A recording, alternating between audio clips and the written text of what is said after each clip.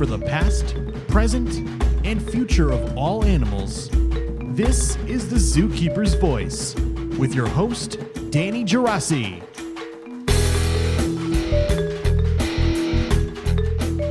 Hello, and welcome to the Zookeeper's Voice.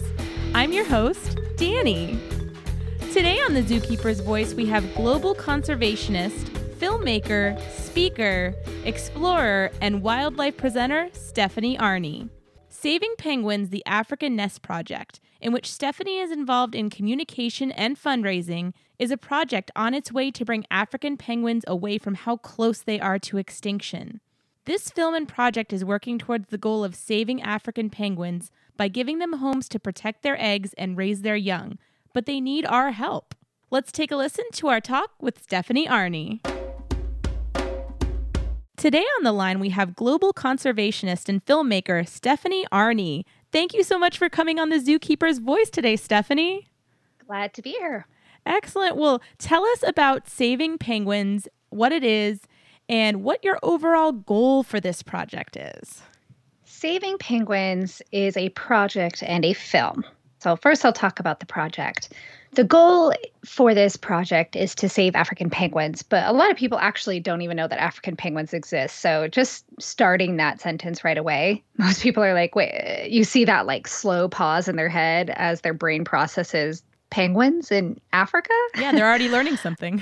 Exactly. And so then I have to stop myself from like continuing on to let them process that. And then usually I have to go on and say, most penguins live at the equator and south, not up in the North Pole with polar bears and Santa.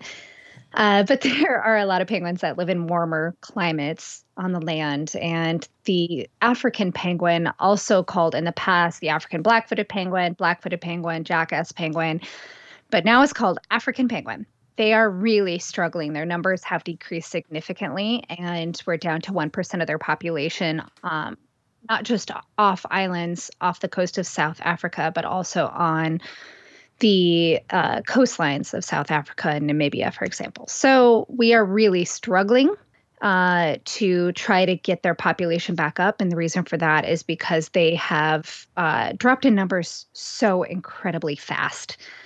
And conservationists around the world have noticed that they've gone through a lot of struggles, but it's only been recently where conservationists from accredited zoological facilities and aquariums, along with nonprofits that are focused on saving seabirds or working with penguins, and of course the South African national government, have come together and said, all right, look, instead of like arguing and spending loads of time on testing and observing, we know that they're struggling.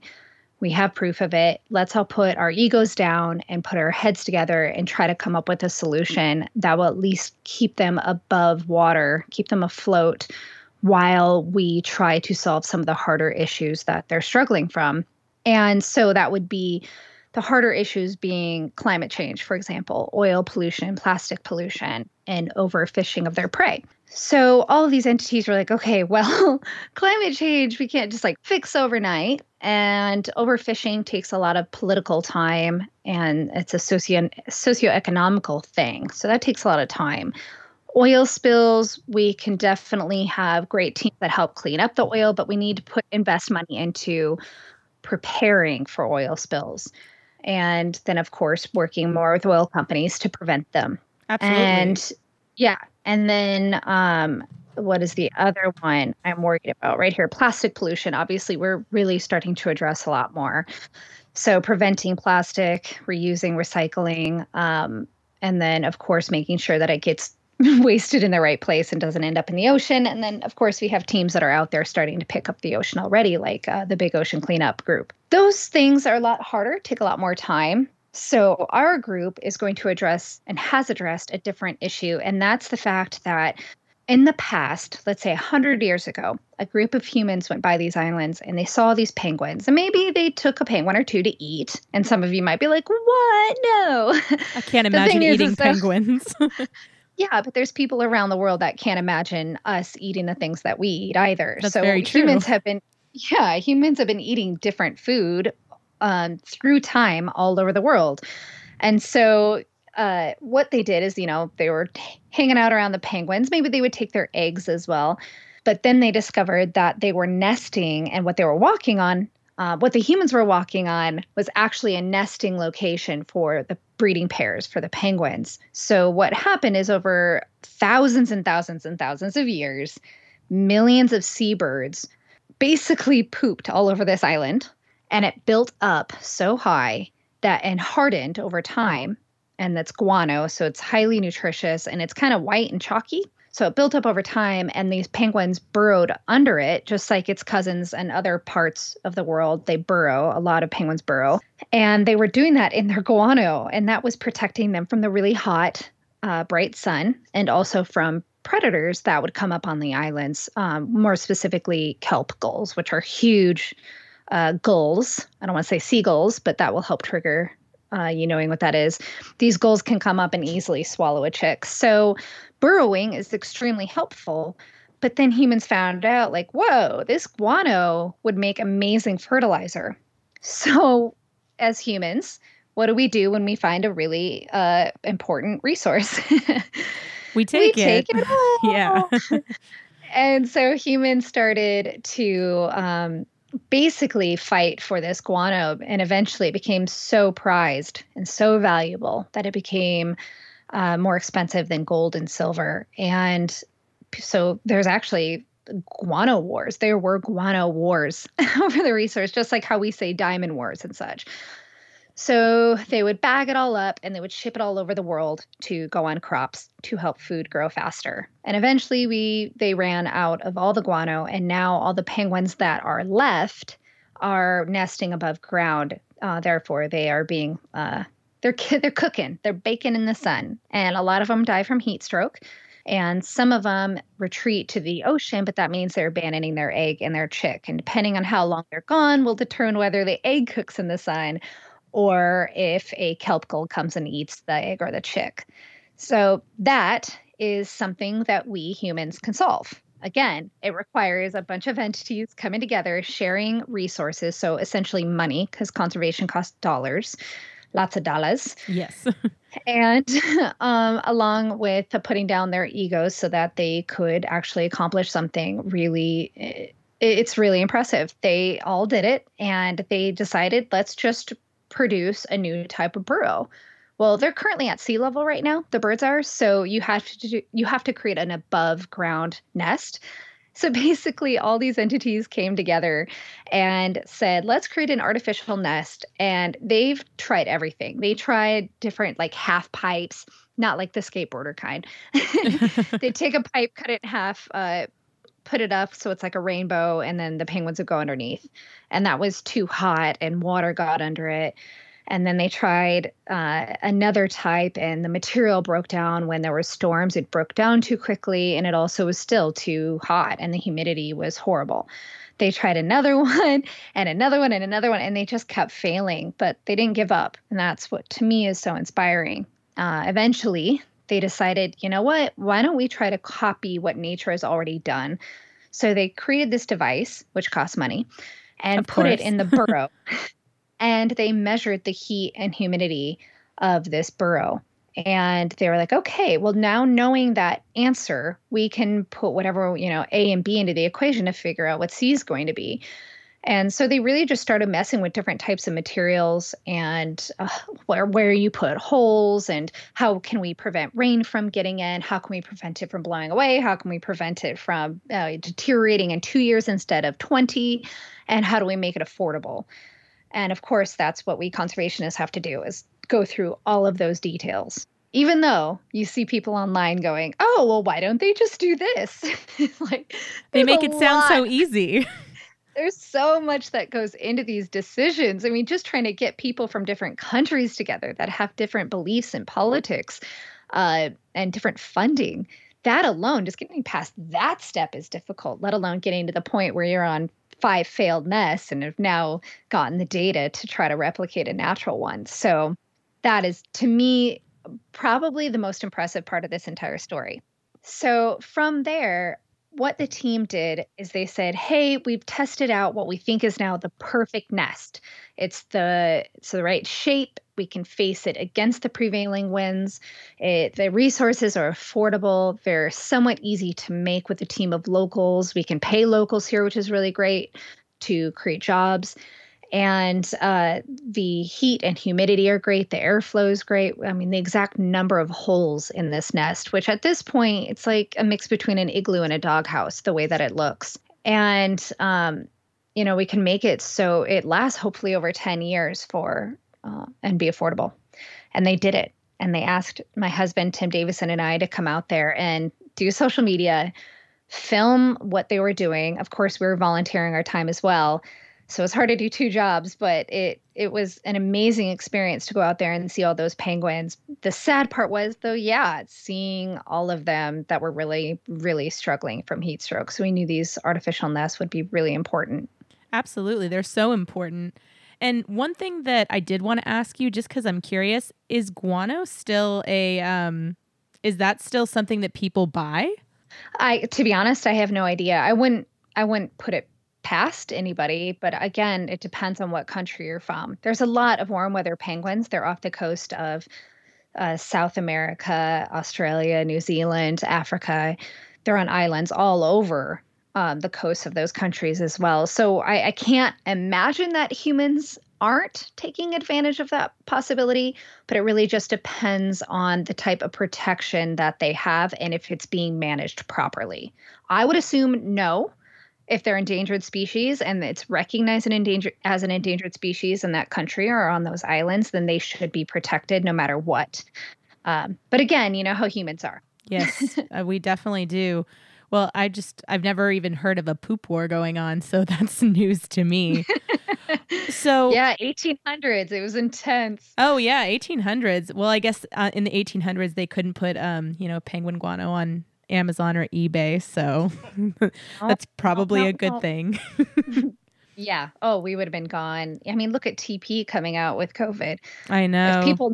If people knew fertilizer would grow their food so well, it'd be empty everywhere. Absolutely.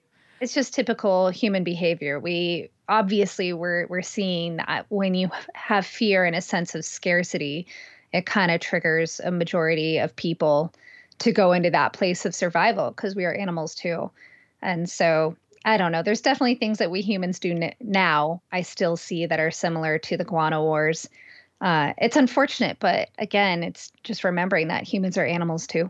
Absolutely. And there's people like the team that you guys are part of who are doing something about this. So what is the team's overall goal? You said, how many nests did you want to bring to the area? All right. The overall big goal would be really great if we had, let's say, 5,000 nests to help all the colonies of South Africa. Let's just start there. Okay. When we went to the island, we were able to there was a few out already, and we deployed 100. And since we've been there, they now have about 1,000 on the island. That's awesome. And they are extremely successful. They always fill up very quickly. There's penguins that are laying eggs right away, sometimes up to 2 eggs in a breeding season. They have 2 a year. So they're working very, very well, and they're numbered. And the rangers that work for South African national parks that live on the island are constantly monitoring the nests and the birds. And some of them even have some really cool technology, so we can continually measure the heat and humidity and airflow and everything of the nest so that we can always improve the science.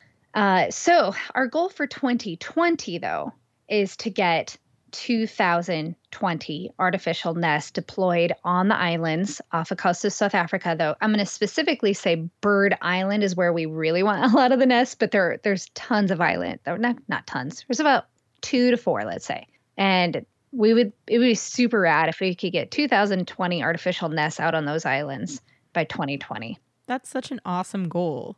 Well, by the end of 2020. By the end of 2020. So what about long term? Is this a project that is just taking place through the end of 2020, or is this something that you guys are looking to do long term?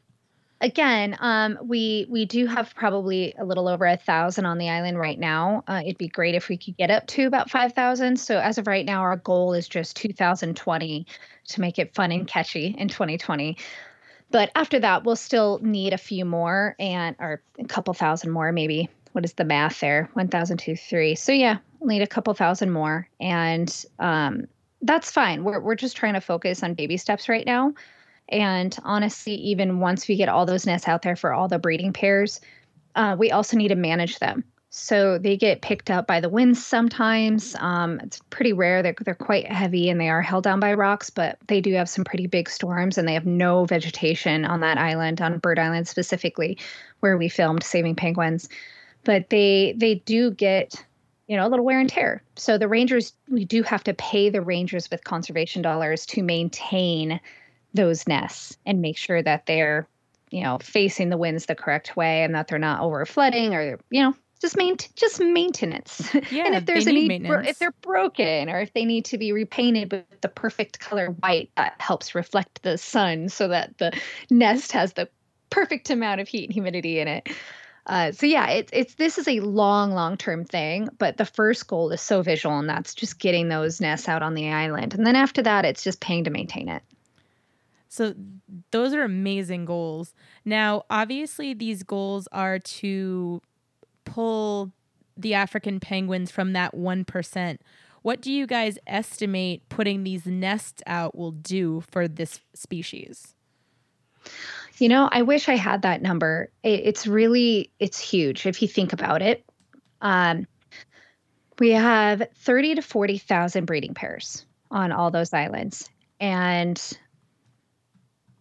if you put a nest out and there's 2 breeding seasons and they have up to 2 eggs per breeding season, if you can just start with that, you can kind of imagine if they successfully rear the chick, then the numbers are exponential. I just don't know what they are. I really can't tell you. We're just looking to turn around the species then, like just really increase their honestly, numbers. It would be great if we could increase their numbers, but honestly, our goal is to prevent them from becoming functionally extinct in the wild. Because again, we have to also consider that even if they raise these chicks, it'd be really awesome if there was enough fish in the ocean for them to eat. Right. And then if there wasn't oil spills pretty regularly, that'd be great. Those are 2 really heavy things. And then, that's plastic pollution, ingestion, entanglement. That's an issue as well. So really, if I was depressing enough and I'd researched and got those really hard numbers to tell you, like, we're losing a lot. And I think a great thing would be to just get up to get even and prevent it from sinking faster. If we ever could get ahead of it a little bit, and then our other teams could, help manage the marine protected area better so that there isn't overfishing, which includes involving the South African government. And we have more teams that are out there picking up plastic pollution. If there's people that could come up with inventions that could help prevent penguins from being oiled, all of that together is what honestly will help really increase the species. But right now, again, this is let's just stop them from sliding down the hill into extinction as fast as they are. Let's try to maintain them at their current population despite all the challenges. Definitely. And it's amazing to think that, even with that sounds like a large number, the numbers that you're talking about, but in reality, it's quite a small number. And there was millions just a couple hundred years ago. Millions. Man, that's so crazy. And it's so disappointing and so hard to think that like humans are the ones who contributed to that decline. Yeah. And I think, along with a lot of these stories, a lot of people didn't know any different. Right. If you don't know, you don't know. And at that time, they didn't have access to pushing a button on their phone and saying, hey, teach me about penguins. They just don't have access. They didn't have access to that. And so there's a part of me that I'm not really angry at them. First, I'm not going to waste my anger on that. But I'm not going to be angry at them because they don't know any different. Everybody was trying to survive with lack of information. And, they did what they did. They stole all the guano and they started harvesting eggs. To me, what's disappointing is that modern humans are so, I don't know if you want to say modern, I shouldn't say that today's humans right. are very aware of how unsustainable our practices are in terms of fishing and creating plastics, just consumerism in general. we have the information at our fingertips. We have history to look back at, and we still have humans that choose to do things unsustainably, knowing it does harm not just penguins and tigers and elephants and sharks, but it's also harming humans as well, because we depend on those, similar, balance. We need water, we need air, we need food, we need healthy soil, we need all that same stuff too. And if we keep messing with the food web and the circle of life, it is eventually going to impact us as well. And that's what makes me angry. It disappoints me that there are humans that are fully aware of that and still make the choice or justify in their head that what they're doing, as unsustainable and unhealthy as it is okay. Yeah. But I know I'm not the only one, right? No, you're definitely not the only one. And, we've had people come on our show and talk about ways that we can help the environment. But a couple of people that are helping the environment that I don't think we've really talked about is the team that you got to work with for this project. Can you speak a little bit about the team who you've gotten to work with? So when they asked us to come to do social media and then we ended up doing a film, we had no idea even probably until we started really storyboarding how many groups were involved in this project. It was absolutely amazing to see the big picture team of all the corporations, universities, government entities, nonprofits, zoos, aquariums, all coming together. But then our actual team was working together is quite small. So we have myself and my husband that filmed it. And then we have Kevin Graham, ornithologist from Dallas Zoo, bird supervisor there. We have Lori Holloway, who is a PR genius. And we have the team over in South Africa. They are working with Pan-African Association of Zoos and Aquaria and Dyer Island Conservation Trust. And they are the ones over there that are building the nests. So they're buying the resources, they're building the nest. Then they're partnering with helicopter owners to transport them over to the islands. And then they have the South African National Park rangers there waiting for them. And when the helicopter drops the nest down, then whomever could get on the island and fit on the helicopter and afford, because you can only do so many helicopter trips, that's expensive. So it's limited number of people. Sure. And then once they get there, you usually have somebody from PAZA, Dyer Island, the national parks, and typically Association of Zoos and Aquaria, AZA, zoos and facilities. There's a team member from there as well. And everybody works together to take apart these nests, put them together, take them apart when they come from the helicopter, then reassemble them, and then pick them up, move them over to the areas where the penguins are, put a number on there so we can do some GPS tracking, and then you disperse them the proper way around the island. And you can't just put them on top of breeding pairs. That's not how it works. Sure. We have some people that are like, why didn't you put they see the film and they're like, why didn't you put a nest over that penguin? And you did this one, but not the other one. Well, it's because they were already sitting on an egg. And no matter what cartoon or movie you saw, penguins, as you know, are not always cuddly. They can be quite feisty. Oh, very feisty. They will bite you. And Yes. They have scissors on their face. Yes. So they, you don't want to try to put a nest over them. They'll come after you. And it's also stressful. And we're trying really hard not to stress them out because every single penguin life matters. And so even stressing out one just to try to put a nest over it we had to compromise and go, oh, what's worse? It's really hard to put it on them. And if they're already on their nest, they're not going to walk away from their nest and try to roll their egg over to another nest. So we have to wait. They'll have to wait until the next breeding season to get into a nest.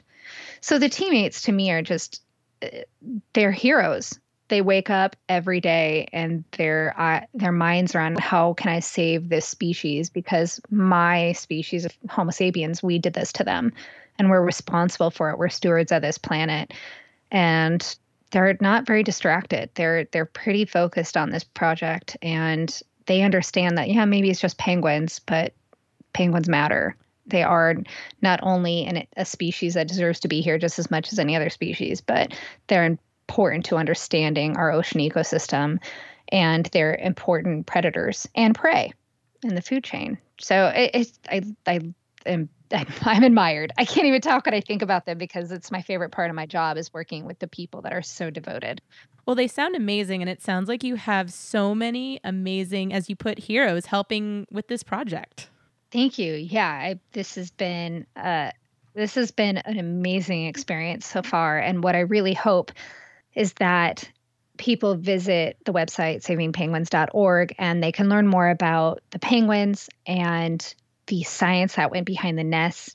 They can see papers that are updating everybody on where they're at with their numbers.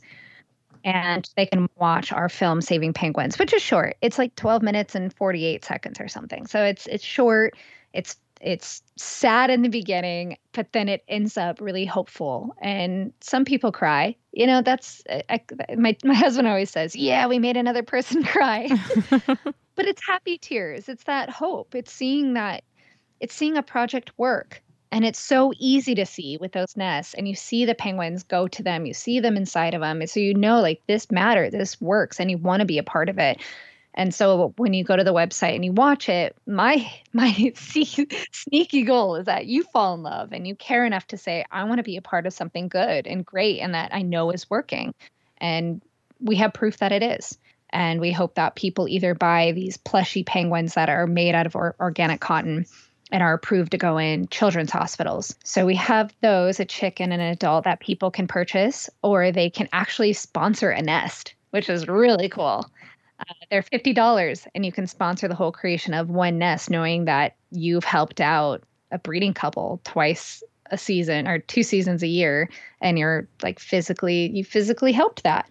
There's going to be a physical nest there, and that's amazing. Yeah. So we're hoping that this does something, and Tim and I have invested volunteered a lot of hours to do this, and so it's close to our heart. It's important for our profession. It just matters to us, and we really hope that it does something great. It already is. Yeah, you guys are doing great things. And as you mentioned, this project costs money. So how can people contribute or get involved with Saving Penguins in the best way? The best thing that you can do is go to savingpenguins.org.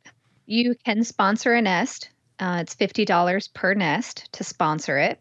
If you want to sponsor a nest with electronics on it, that means all the tools that we need to continue our research, it's $250. And then we also have stuffed animals up there. And if you get the pair, it's like $45 to get a chick and a parent, and they're adorable. Otherwise, you can just donate too. If you don't need anything, you can just donate, and we'll put it in the big bank fund to just contribute to buying more nests.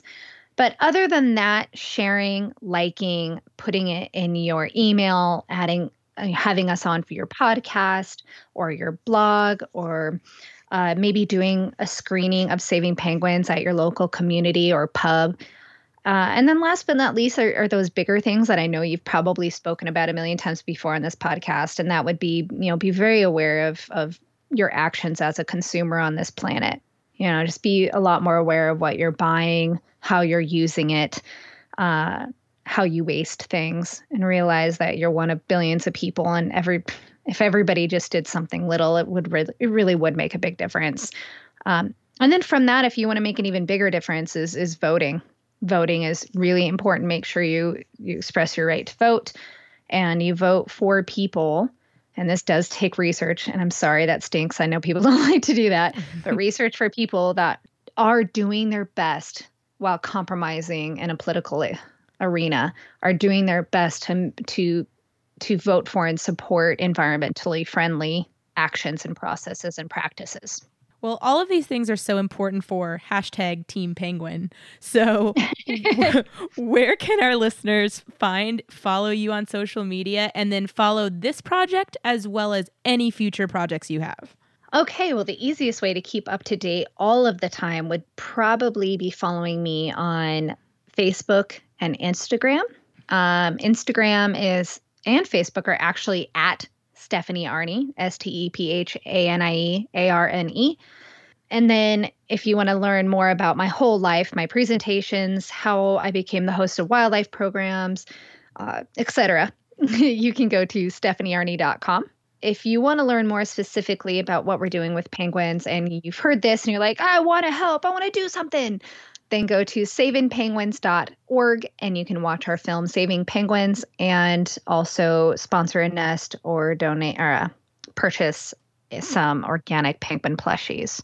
Well, we're very excited to get our listeners to hear all about this and hopefully contribute to saving the species. But thank you so much, Stephanie, for coming on the Zookeeper's Voice today. It was wonderful to have you.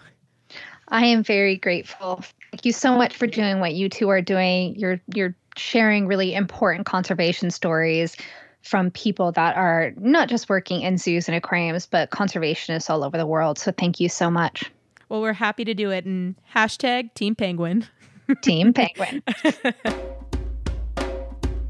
The Zookeeper's Voice is back. Woohoo! We're finally back.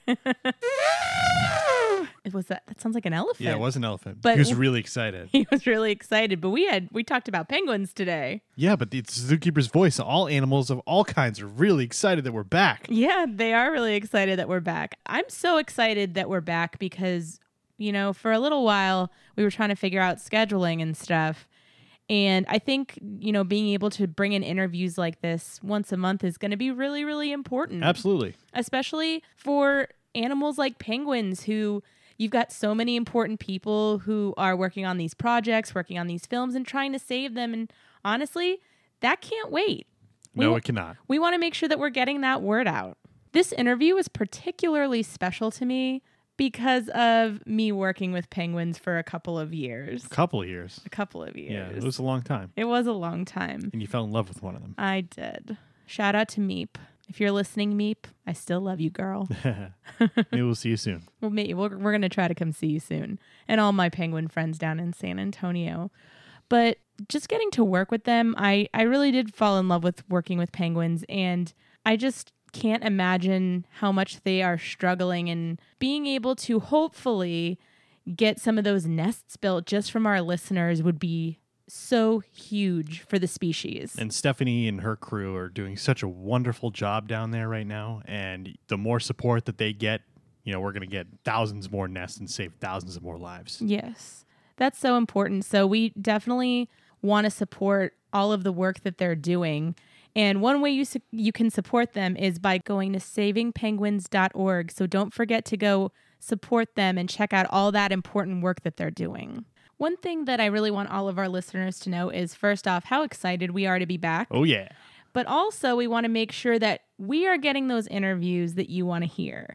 I know we talked about it last time, but please make sure that you reach out to us on social media, tweet at us, send us an email, anything like that. We want to make sure that we're continuing to get those email or those interviews that you guys really want to hear.